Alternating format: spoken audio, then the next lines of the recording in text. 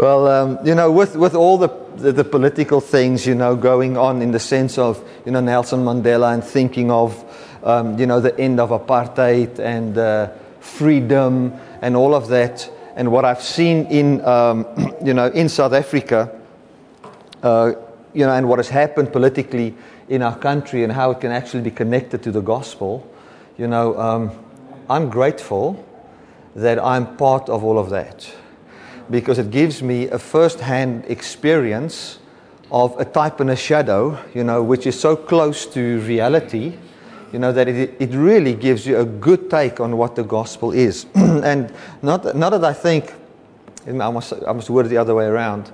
Once you understand what the gospel is, you can really see it in what has happened in our country. Like, for instance, in a day, a nation was born. Okay? One person, now we say one person, Nelson Mandela, but all of us know the truth. It was not just one person. It was a lot of people working together. But represented in one person, in one day, a nation was born, of which the oppressor and the oppressed became a new man, free from their contribution. Okay. And we don't just have the knowledge like an American will have knowledge about this. We have first-hand experience of this, which is wonderful, because it just brings the reality of Christ, that a new nation was born in one day, to us. And what I've seen in this week is, and that's why I want to talk about freedom today and just define freedom. What is freedom? Because if you're going to speak to different political figures and you're going to ask them to define freedom for you, you're going to find that maybe their definition of freedom and the definition that Nelson Mandela would have had about freedom is not the same definition. And that's why you'll find a lot of people still fighting for freedom in the middle of freedom. You cannot fight for freedom anymore in South Africa. We've been given freedom. In the very same way, that means if you are still fighting for it, it means you haven't discovered what you have. In the very same way with the gospel. If you are fighting for freedom, you have not discovered freedom. And maybe your definition of freedom is outside of the parameters that God defines freedom and what He's made available for us. And the best way to have the highest quality of life is to adapt to God's definition of freedom and so have freedom. And that is what we're going to look at. In the book that I wrote, which will now only be out next year, because there's just so many things that we just a little bit changing here and there to make people understand it better, because we don't want a complicated book. We want something that's easy and that people can understand. I first started out by defining things, defining the word iniquity, defining the word sin, defining what evil mean, because we have changed our definitions about these things over years, and we don't even understand God's language about these things. In the same way with freedom. So once we see how God defines these things, we know what He came to do for us. Now, Jesus came to set us free. We find churches all over the world celebrating their freedom, but yet they cannot agree on most of the things in the Bible, but they're all celebrating freedom. So what is this freedom? We're going to start to read from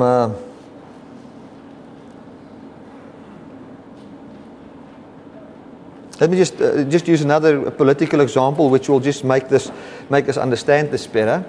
For me, if I look at political freedom, I mean, you can have a very broad definition of it, but the way I see it is, I would like a country wherein I can live who I am, where I can use the creativity that I have, and from there live who I am without restrictions. Okay? All obviously in the line of what is morally good. Another person's definition can be, I want to do nothing and I want to have a lot of money and never pay any tax on it. And that he defines as freedom. And it can be a definition of freedom for somebody, But that freedom is going to be at the expense of a lot of other people. So when we look at this freedom in the Bible, the one person can say, well, Jesus Christ came to set me free so that I don't have to feel guilty when I do something wrong. Okay, there's a certain amount of freedom in that. Another person, like I said last Sunday, I can be free to,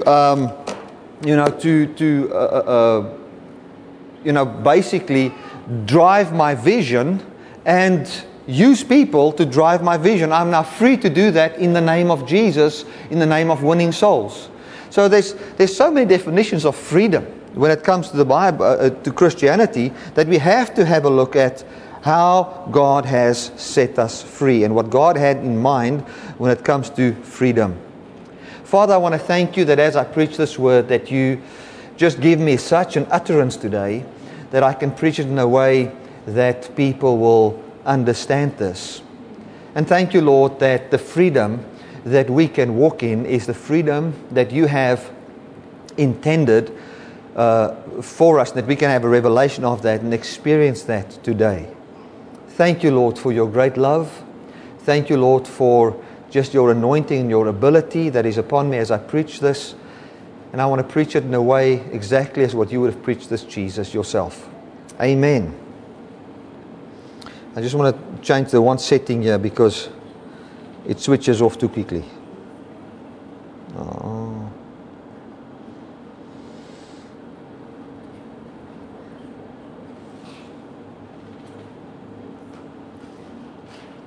Okay, I want to read from Proverbs 16 verse 5. It says, "Everyone that is proud in heart is an abomination to the Lord.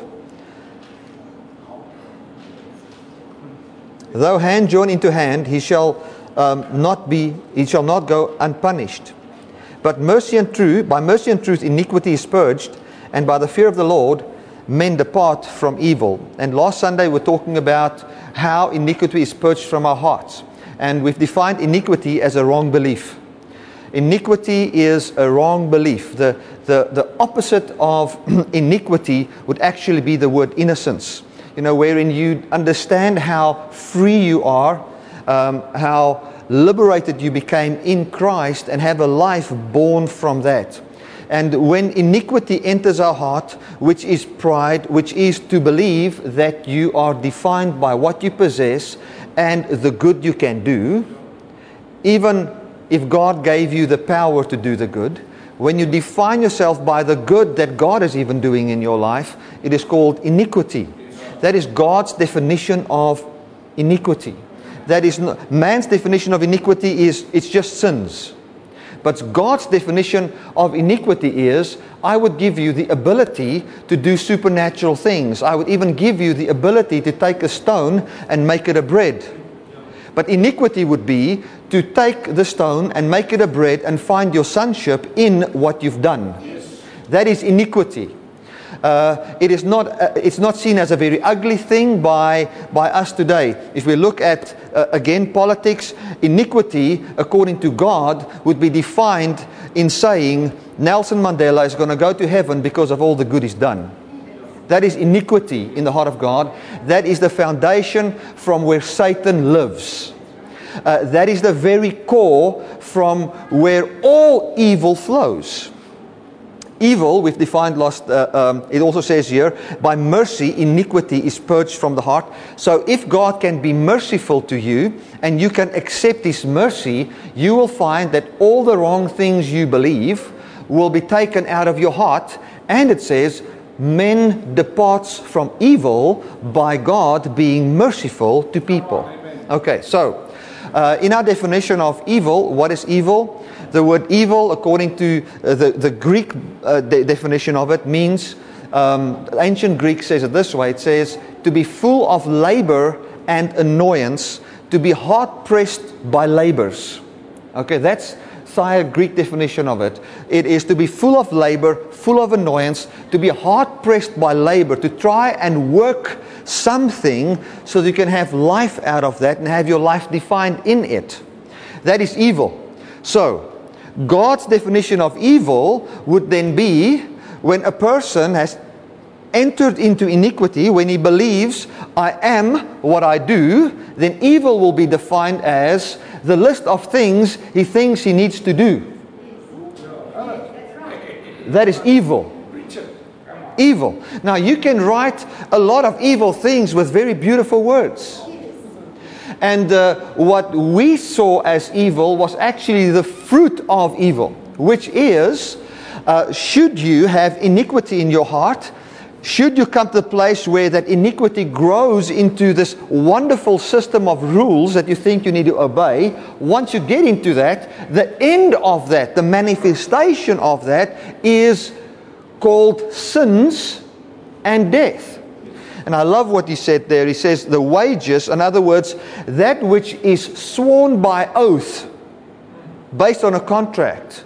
You know, that's wages. So the wages of having iniquity and having what is evil, according to God's definition of it, the oath sworn by being part of that covenant is death. Nothing good can come from it. Nothing uplifting can come from it. Doesn't matter. You know, you can look at it and you can say with your mind, well, this looks really, it's beautiful for the eye, it's desirable to make one wise, and you will sit in the very same place where Eve was when she looked at the tree of the knowledge of good and evil, and it looked very attractive, it looked as if it can work, and it made good sense, yet God said, the end of this is death. Okay, it cannot produce life. It cannot produce life. So if I look at my life and I look at what has happened in the last, say, 2-3 years in my life, especially last year, you really start to experience the fruit of eating of the tree of life. Where you are not defined, and it's not just defined, but where your emotions is not born anymore from any success you have in this life. Even if the success comes from God, and even if you are, according to worldly standards, successful at what you do, you find that the voice of it died. The voice of so many people are reached died. Your life changes. You find a fruit of peace and tranquility of mind comes to you, born from God. Okay, and I love that, because, and that could only happen, and this is the point I want to make here, when you are willing for God to be merciful to you. Now, for those of you that weren't here last Sunday, why does mercy purge the heart from iniquity? Iniquity says the following: I am what I do, and I'll do these things, and by that I'm defined. So, should I do right? Then it means I'll be blessed. Should I do wrong? It means I'll be cursed. Now what does mercy say? Mercy says, when you do wrong, I'll bless you. So what happens is you walk into, your core, your very being, what is inside you. Like a mathematician would make some wonderful calculation, and he will come to the end of it, and then the answer would be completely different than what he thought it would be, and he would say this can't be, and he will do it over again and over again. It doesn't matter from which angle he comes. The moment he writes the answer, his hand writes something different than what his mind says. Then he says, what is this? And he will be confronted with some supernatural force that's taking his hand and writing something, and he'll have to mathematically think of this, where can this come from? And that's the only way in which iniquity can be purged from your heart, is when you know you don't qualify, when you know according to your system of iniquity and your system of your evil system, God comes and He blesses you. He's good to you. Because now you see there's another law at work here. He is good to you, and by embracing and seeing this other law and allowing Him to be good to you, your belief changes from iniquity to life. Hallelujah. Amen. Glory to God. Dis maklik om te verstaan, man. Amen. This is complicated. This is very simple. One person said to me, Bertie, one day, what you explain is so complicated. I said, no, it has always been very easy. But legalism has made has got our minds into a place, like the Apostle Paul said, I can't but use law examples to talk to you, because our minds got so twisted into everything must be complicated that we cannot find simplicity. So it's very, very simple actually. God came in the beginning. This is how simple it is who you are, what you see in me is what gives you life. Who I am is who you are because of me. Anything else will kill you. Now what's difficult about that?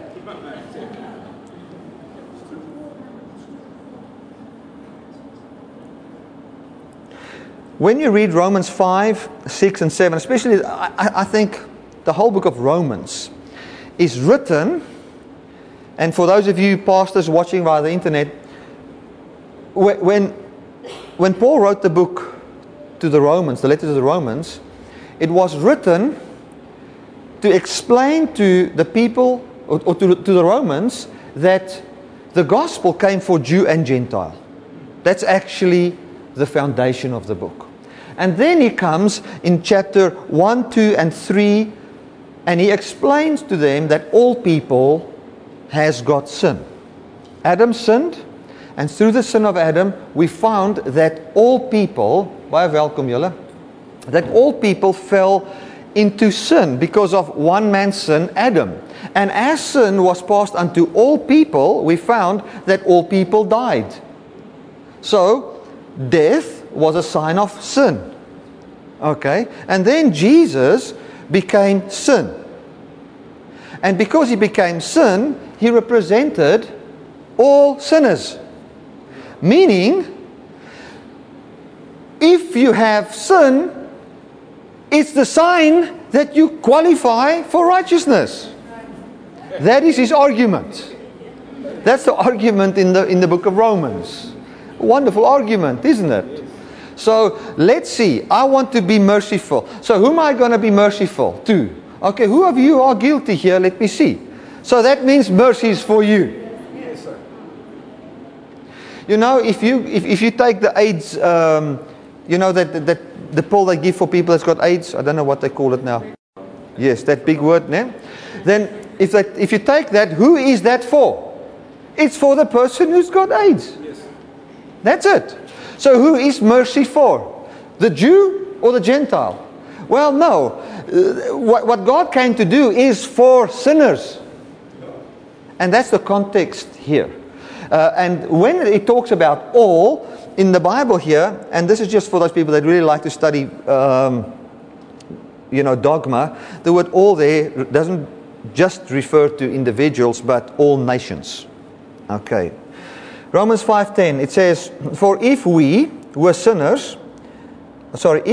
were sinners, were reconciled to God by the death of His Son, much more being reconciled, we shall be saved by His life. Now, I want to explain that. Jesus Christ came, and I'm talking about freedom here, and we're going back to our political situation in South Africa. And those of you that are in America, and some of the people, you've had your freedom long ago, so some people has already passed away. You haven't had first-hand experience of this. We've had first-hand experience of this freedom that came our way. And this is the beautiful thing about it. This is what it says. If, while we were sinners, we were reconciled to God by the death of His Son, much more, being reconciled, we shall be saved by His life. Now, what does that mean? That means that while we were sinners, while nobody believed in Jesus, Jesus Christ came and He died for sinners, including everybody. He had a global or a universal reconciliation that took place. In the same way as what we came in the New South Africa, through one man, we all were reconciled. And we were now introduced to this reconciliation. And this reconciliation took place while many people were even against it. It took place. Now, if there was a power great enough to reconcile us to God while we were sinners, how much more shall we, by His life, receive salvation? Now, let me explain what he means there. The context there is to have immortality and never to die. And that will happen in the return of Jesus Christ. It includes the power to be set free from the fruit of the law. So here's the context. The context is Jesus Christ came to set us free. And it's important to understand this freedom. For in the gospel we believe unto salvation. We're not saved automatically. We believe unto salvation. If you declare freedom as, well, Adam got me into sin, Jesus gets me into heaven, free from my contribution, your definition of freedom is outside of your design and outside of God's definition of freedom. God has set all people free to believe now and live by faith and not by works. Amen. That's true freedom. We've been set free from iniquity. We've been set free from all those things so that whosoever now make use of this can have the power of that truth manifesting freedom in your life. Let me explain it this way. If you look at South Africa, there is a new South Africa. And like I said, and I like to say this when I travel abroad, and it's nice to say here as well, it is illegal for somebody to call me an oppressor. I became new in a day. Okay? I have been set free. But there can be people, including myself, that refuse to make use of the freedom wherein I stand. And continue to live according to the old belief. And find my definition and how I should be treated today based on what happened prior to the freedom. No, because over there, my grandparents and their parents oppressed black people. Now I am going to have to carry that. No.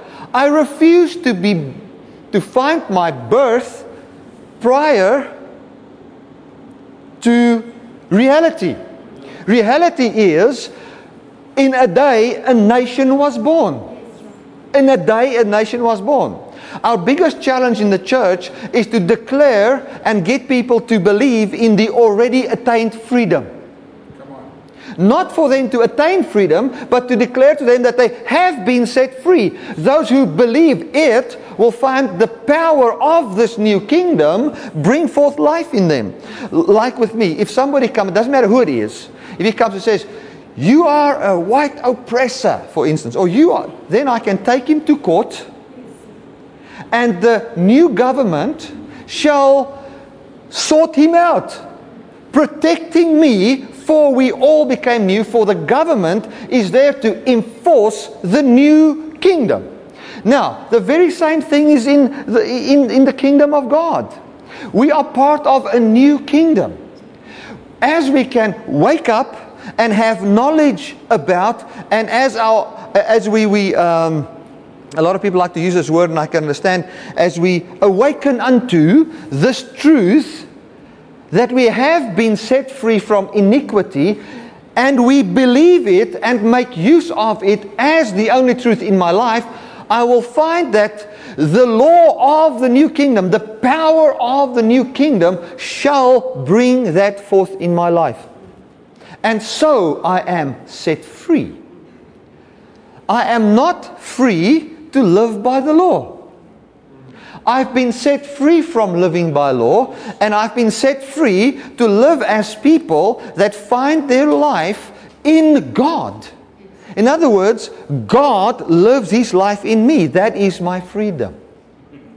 That is my freedom. And you know, when we look at a contract that we have when it comes to renting a house, or we have a contract in buying a car, or a contract in whatever, we stick to that contract. When anything is outside of that contract, we say, no, I don't agree with that. Like some of the new laws that's in South Africa now, the Nuwe Verbruikerswet, Consumer Act, that says you can, whatever you buy, you can take back in 7 days, and they must give your money back. For no reason. You can just give it back. That's nice. Didn't you know about that law? It's a wonderful law. It is like that. 7 days. So I can go and buy a camera from Macro, and use it for a day or 5 and say, this is not what I want. I pack it in the box. I go to them. I say, I don't want it anymore. And then they have to give my money back. Now, you can use that law. It's a very nice law. Want die ou kan jou nie meer bol nie, my maat. He can't take advantage of you anymore. He can't sell something and lie about it. You can buy it, see if it is as he said, and then you can give it back and by law. Now, you can say, well, I don't want to fight. Or, if you know that, and you bought something worth 100,000 rand, and all of a sudden now it breaks, and you're not going to say, oh, well, let's forget about that law. You're going to say, no. This is a new country with freedom, and I'm making use of my freedom. And I'm going back to this company, and I'm telling them, I don't want this anymore. But we will fix it. I don't care about the fixing. You can fix it and sell it to the next guy, but I don't want it anymore. It's within the first 7 days, I want my money back. No, but we're not going to give your money back. Okay, I don't care what you do, because we've got a whole government with an army that's going to cause you to give that money back. And should you not give it back, they'll sell some of your stuff and they'll give me my money back. It is enforced by the government. So in the very same way, we're part of a new kingdom now, wherein there is something called the life of God, which is enforced by God unto those who make use of this new right they have. Yes. I don't care how long you've been struggling with whatever sin there is in your life. When you come to the place and say, I have been set free from all forms of legalism where I define myself by this or that, where you maybe feel pride in your life, or you feel you're better than others, or whatever. I don't care what it is. The thing that irritates you, you can say, this is not for me. I have been set free by Jesus Christ from iniquity, evil, and all its fruit in my life, and this body is only available for the manifestation of His resurrection power. And then the kingdom of God's new law of life is enforced by the Holy Spirit in your life, and you bear the fruit of it, the benefit of it. This is what is written in Romans. Let's read it. Let's read on. It says, and not only so, but we also joy in God through our Lord Jesus Christ, by whom we have now received atonement.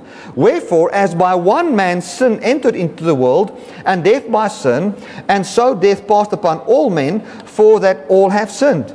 For until the law, sin was in the world, but sin is not imputed where there is no law. Nevertheless, death reigned from Adam to Moses, even over them that had not sinned, of the similitude of Adam's transgression, who is a figure of him that was to come.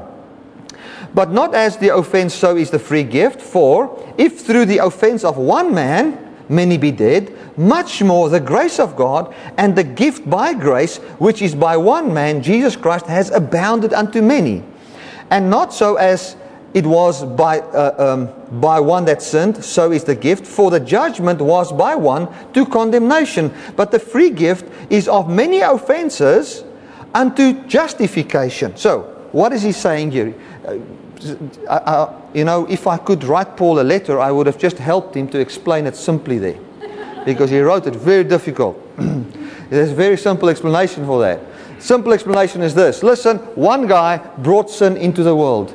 And this sin system, wherein we live under legalism and laws, has passed through everybody because of one. But now, one came. And just as sin has passed to everybody, and everybody became sinners, God did not only come to forgive Adam. It's not like that. It's like this. Unto whosoever the sin has passed onto, grace is now towards that person. That is what he's saying. That's the simplicity of it. Now he goes on and he explains what this grace really is and what this freedom really is. Let me find the... For as by one man's disobedience many were made sinners, so by the obedience of one shall many be made righteous. Moreover, the law entered that the offense might abound, but where sin abounded, grace did much more abound. Now, let me explain that and what true freedom is. true freedom is mentioned in chapter 6. We're going to get there. This is what he says. He says, people were dumped under iniquity, which was, I am what I do. Then they found death in their life. Then God came and gave a written law, 10 commandments. Those 10 commandments enforced sin. It made sin more powerful. Now there's a wonderful thing there. The power of sin supersedes willpower. The power of sin supersedes willpower. What that means is, if you take a person and you put him under the law, doesn't matter how much he doesn't want to do it, he shall do it. It's more powerful than willpower. Okay. Once you've yielded to it, it is, if you say, I don't want to do it, you shall do it. In some form, it's just a matter of time. That's all it is.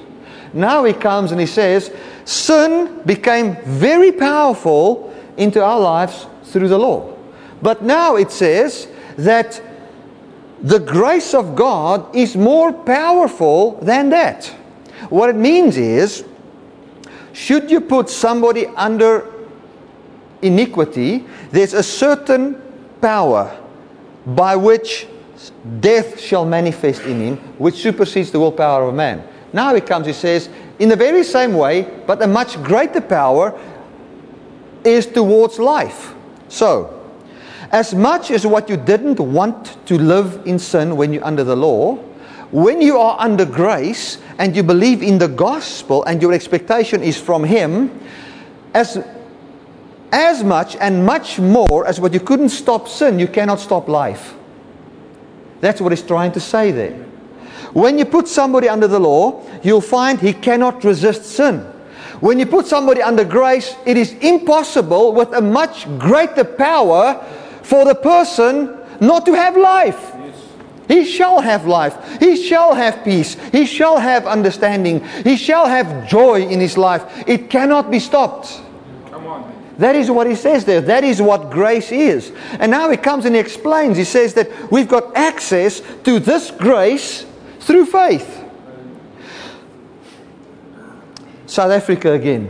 When we are in South Africa and we live here and we are in the new South Africa, we all stand in the new South Africa. But to the measure that you believe and understand the new South Africa is the measure by which you will have access to its power in your life. If you don't believe in the 7-day rule when you buy something, if you don't believe it, you'll have no access to it.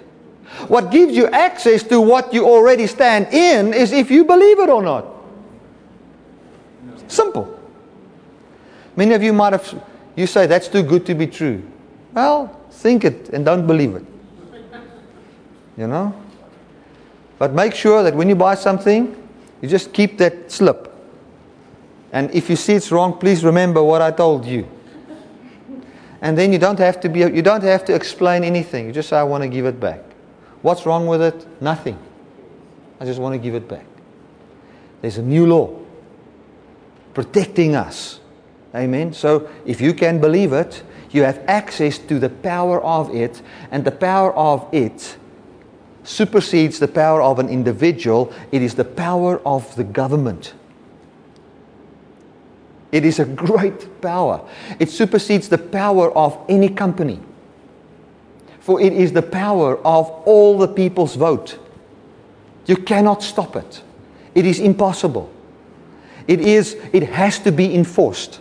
In the very same way, this is what it is. By faith, we've got access into the influential power of God into our lives. And we have been set free from the law and iniquity and evil and all of its effects in our lives. You know, when they wanted to hijack Cindy, and they called us and told us what happened and whatever, I first became upset. And then I said, and this is what I said to Helene, I was upset. And like after 20 minutes, 30 minutes, I said, because I was thinking, can't we live in a safe place? That was what I was thinking. Yes, we can fix the car. Thank God she's alive. But why must we live in a place where you're always scared if you're going to die? So I said, and then as I was saying this, the Holy Spirit just comes, as faithful as what He is, with His encouragement. And this is what He told me. He said to me, are you going to make your life available for that? For that is iniquity with all its evil and its death. I said, no. I make my life available for what He does.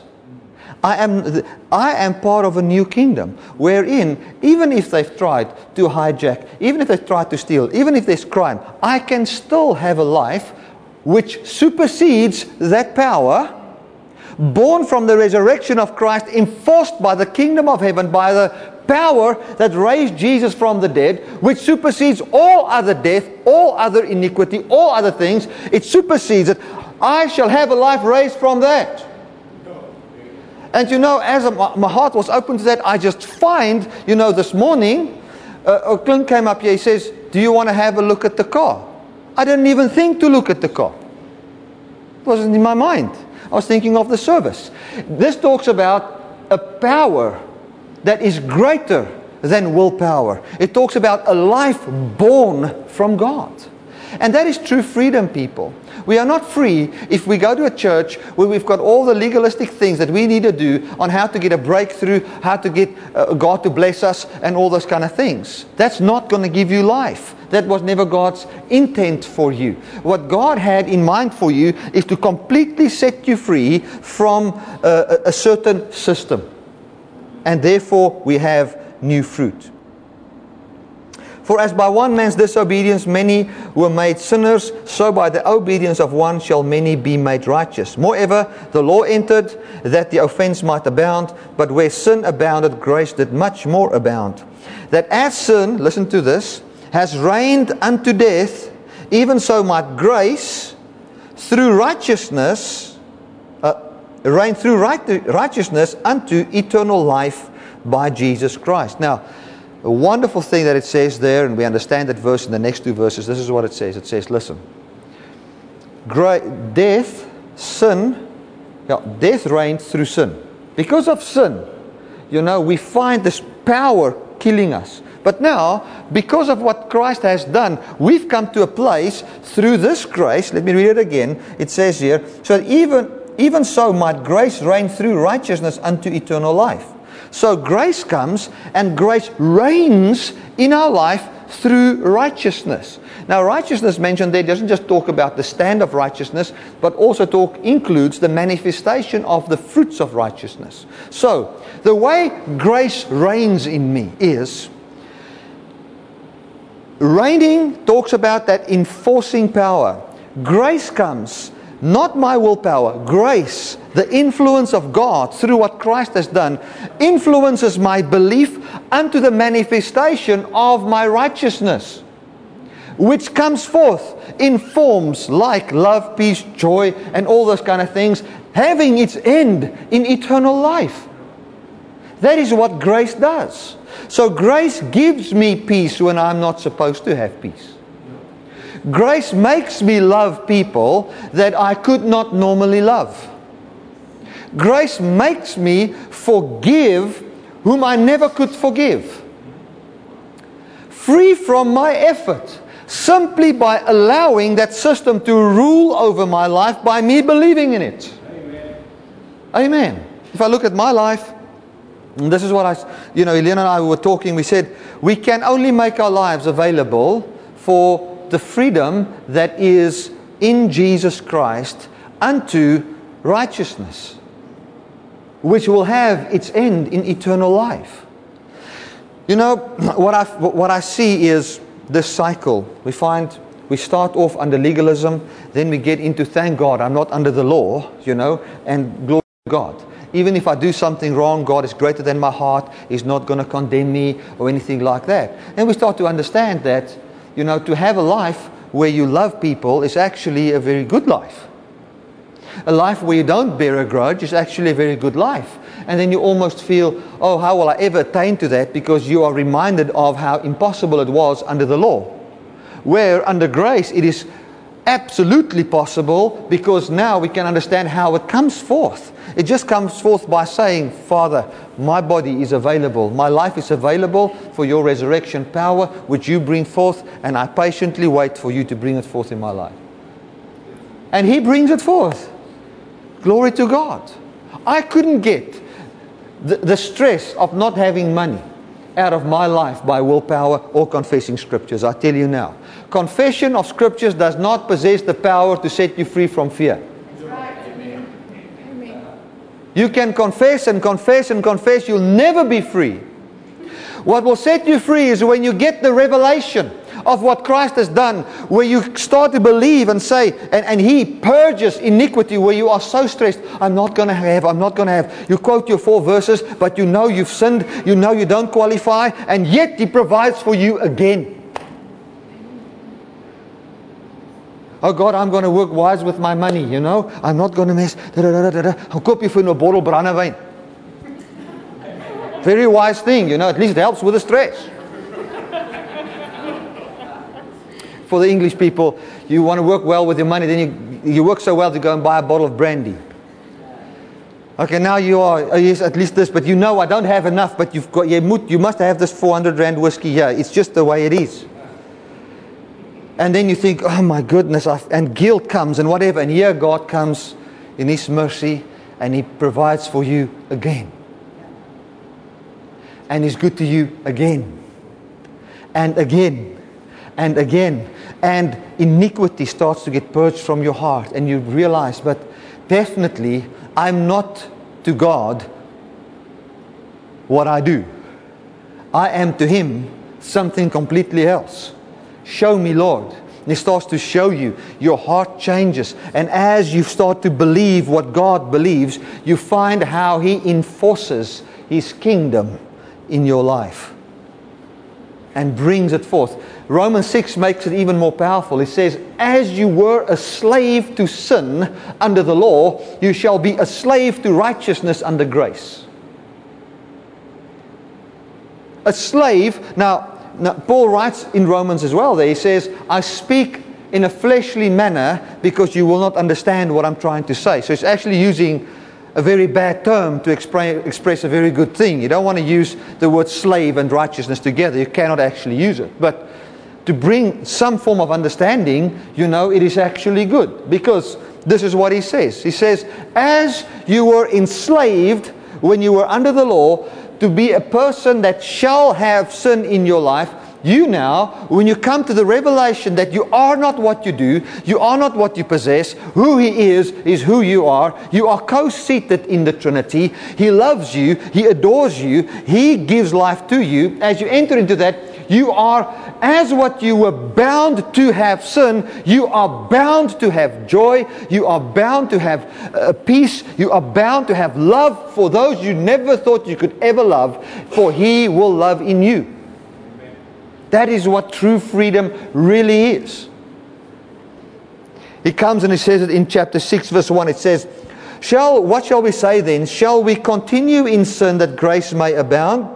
God forbid. How shall we that are dead to sin live any longer therein?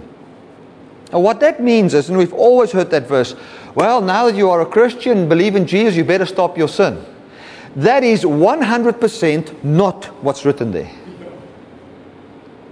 What's written there is this. Shall we, now that Paul comes and he says to them, listen guys, I want to explain this to you. Do you think it's possible? You might ask the question, shall we continue in death now that we believe in grace? He says, no. It is impossible. How can you, then it says there, God forbid. Those of you that listen to my old CDs, this is what God forbid means. The word forbid means to cease to exist or resist. Shall we continue in these things? No, God forbids it. Under the law, you forbid sin. Under grace, God forbids sin. Hallelujah. And sin is not seen as breaking of the law. Sin is not partaking of His quality of life. So, when we are under grace, God forbids that you shall not be a partaker of His quality of life. Halleluja. Forget, ek het alweer gevloek. Kom ons praat 'n bietjie van 'n hoë kwaliteit van lewe, man. Wherein your innermost being is saturated with peace and acceptance. Where you find that when you look at somebody, doesn't matter what wrong he's done, if you just look at him long enough, you find that relentless tenderness that is in Jesus born in you, and you want to be good to the guy that's just been bad to you. For God forbids now. Glory to God. Hallelujah. This is good news, if you didn't know. Listen to this. Know you not that, and this doesn't talk about water baptism, know you not that as many as were baptized into Christ were baptized into His death? What does that mean? If you can realize that when we were baptized into Christ by Him becoming a human being, by His death, the human race was baptized into His death. Don't you know that you were baptized into His kind of a death? What death did He die? He died away human flesh, sinful flesh. He died it all away, and its power, it's completely dead. He died away the husband called the law. He died it all away, and then was raised up in a body that is completely elevated, a human physical body, completely elevated above all these things that we are used to, and that is the platform from where we live. That's the very next verse. He says, don't you know that you were baptized into His death, and as you were baptized into His death, you shall also live by His life. Glory to God. So what will give me life? The power of His resurrection. How do I have access to that power? By simply believing what I'm sharing this morning. That's how you have access into that. Glory to God. You know, there comes a place, and maybe for some pastors watching, there comes a place in your life where truth supersedes everything. You just want truth. That's all you want. I'm not talking about right and wrong. I'm talking about truth. Jesus said, I am the truth. So truth can never be defined as right and wrong. The Bible also says that truth came by Jesus Christ.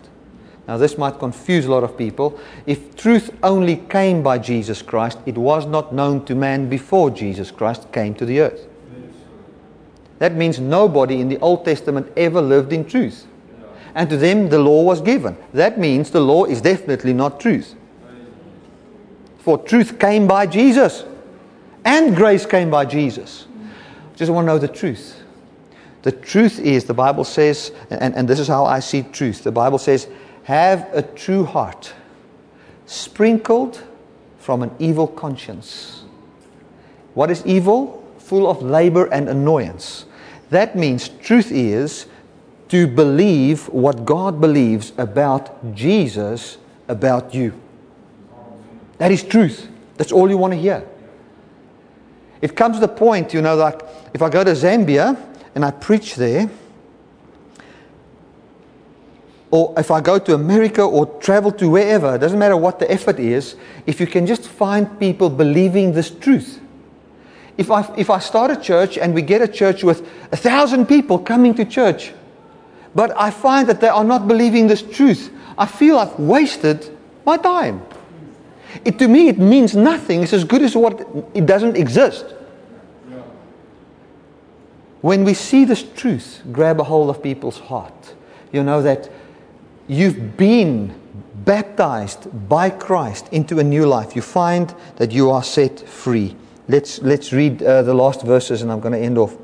It says, for we have been planted together in the likeness of His death, we shall also be in the likeness of His resurrection. Knowing this, that our old man is crucified with Him, that the body of sin might be destroyed, that henceforth we should not be slaves to sin.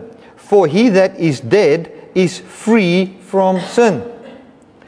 If we be dead with Christ, we believe that we shall also live with Him. Do you see where belief comes in? Belief comes into the historical event where we do believe what has happened, but also a mind at rest that we shall live with Him. So my mind is at rest that His resurrection power will bring forth in me His quality of life. That's where my mind rests. That's belief. Let me read it again. If we be dead with Christ, we believe we shall also live with Him. We died with Him. It means we shall live with Him. How shall we live with Him? By the power of His resurrection. He'll bring it forth in us. Knowing that Christ, being raised from the dead, dies no more, death has no more dominion over Him. For in that He died unto sin once, but in that He lives unto God. That unto God is not just the word unto, but also the word in. So He says, now that He died unto sin, now He lives unto God. He lives in God. The life Jesus possessed today is found in God. Not in His willpower, not in Him deciding to do the next good thing, but His life consists in God living in Him.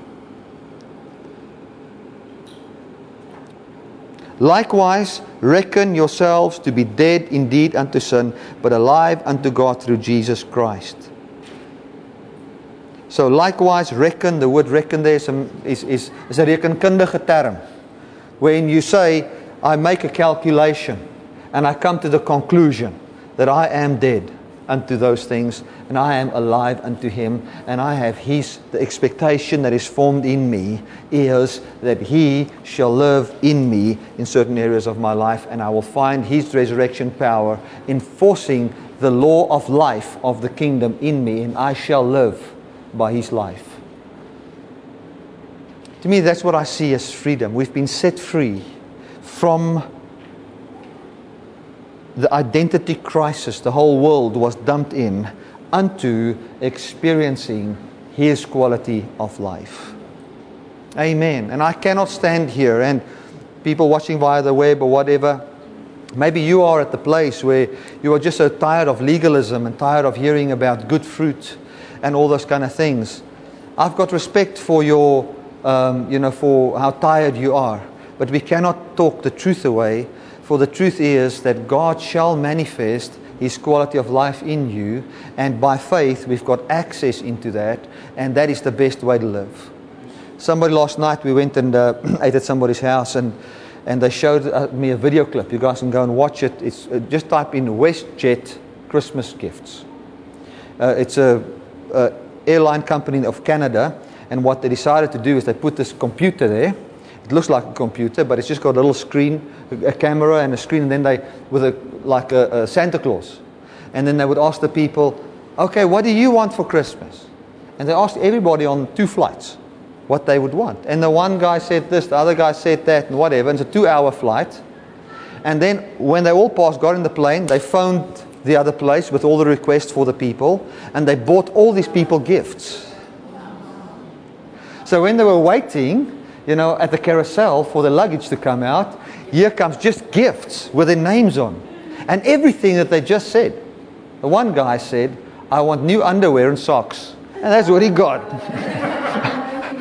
It's not the brightest moment, The other one said, I want a new camera. The other one said, I want a big TV.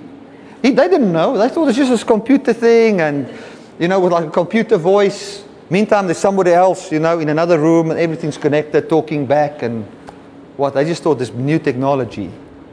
And you see the tears on people's faces. And as I watched that, this is what came to my heart, The highest form of life is experienced in believing this truth, wherein this truth brings forth generosity, wherein you love others. It's the highest form of life. Yes, there's a place wherein we receive, and that place is always, you will always be at a place wherein you receive His life. You're the recipient of His life, always. But the highest quality of life I saw there was not to receive a Christmas gift. It was put up on the web 6 days ago. It's got 23 million views. Because humans are drawn to that. And I can tell you, they are not drawn to, well, let me fly WestJet for I can get a gift. What draws them is the beauty of being in a place to be good to others. That's what draws them. That's what makes you watch. When I watched that, I thought, the first thing in my mind was, man, why didn't I think of that, to do that good thing to people? That's what came up in my heart. I wanted to do that good thing. To see the joy on people's faces when they can receive something that they really needed. Helping them, being good to them. And to me that is the manifestation of the fruit of freedom. We are free to be good. We are free to love. Because when we were under the law, we were not free to be generous, for we were bound by stinginess. When we're under the law, we were not free to forgive, because we were bound by legalism, and you must pay for what you've done. And even when the natural life that's in a human, which is to forgive, wanted to come up, there was something pushing it down and saying, bringing, yes, but he did this, yes, but he did this, yes, but he did this, and you cannot forgive him. But now we have been set free. And the wonderful thing is that this freedom is contained in the power of his resurrection. And you can never talk this freedom away. I don't care if you raise an AWB vlag by jou huis. Or an old South African flag at your house. It shall never take away freedom. For it is available. It can never even take away your freedom that you stand in. The only thing is you are just not believing it. But you stand in it. You can raise that flag, but you're not changing the Constitution. People can preach the law all over the world. It cannot change the constitution of heaven, which is God shall be good to people. People can say whatever they want about the wrath of God, but God knows the only way to change somebody's belief is to act contrary to his belief towards him and be good to him, so that his belief can change. And the biggest act of life there could ever be, contradicting everything we ever believed. We believe that if you don't have, you are a nothing. And God came and he declared that this nothing is equal to God by incarnating God into this nothing, putting that nothing, giving it a seat in the Trinity, contradicting our belief. Let it purge your heart from iniquity, and let's stop the self-torture that comes by believing the lie. Even the voice of the fruit of the flesh loses its power in the presence of this truth. Glory to God. Well, sometimes I preach just to enjoy it myself. So I hope you guys could bear with me. I feel very happy. I feel loved. I feel appreciated. I feel, when we hear this truth, you come to a place where you experience what God experiences, which is reality, which means you are untouchable by the world. You live a higher life. You live a life wherein who He is your life. Glory to God. Glory to God.